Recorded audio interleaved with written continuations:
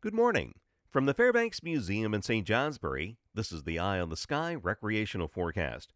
We start the morning on the mild side, rather slushy underfoot where it did snow yesterday briefly. As we go through the day today, the key thing though, wind advisories across New York, west of the Champlain Valley this morning and through evening, south of Saranac, as well as the southern Green Mountains and Berkshires. It'll be an unsettled day with lots of clouds, some spotty snow or rain showers across the northern mountains. Elsewhere, a few spotty rain showers in the north and some periods of sun, southeast Vermont and south of the White Mountains in New Hampshire.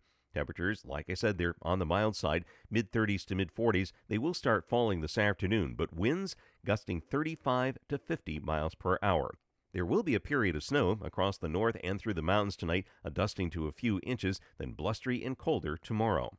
For the mountains today, the summits in the clouds, a few rain and snow showers.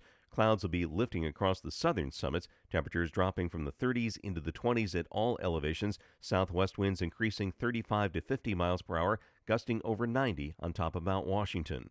At lower elevations, southwest winds increasing 15 to 30 miles per hour, gusting 35 to 50 miles per hour, strongest over the higher terrain, gradually diminishing overnight.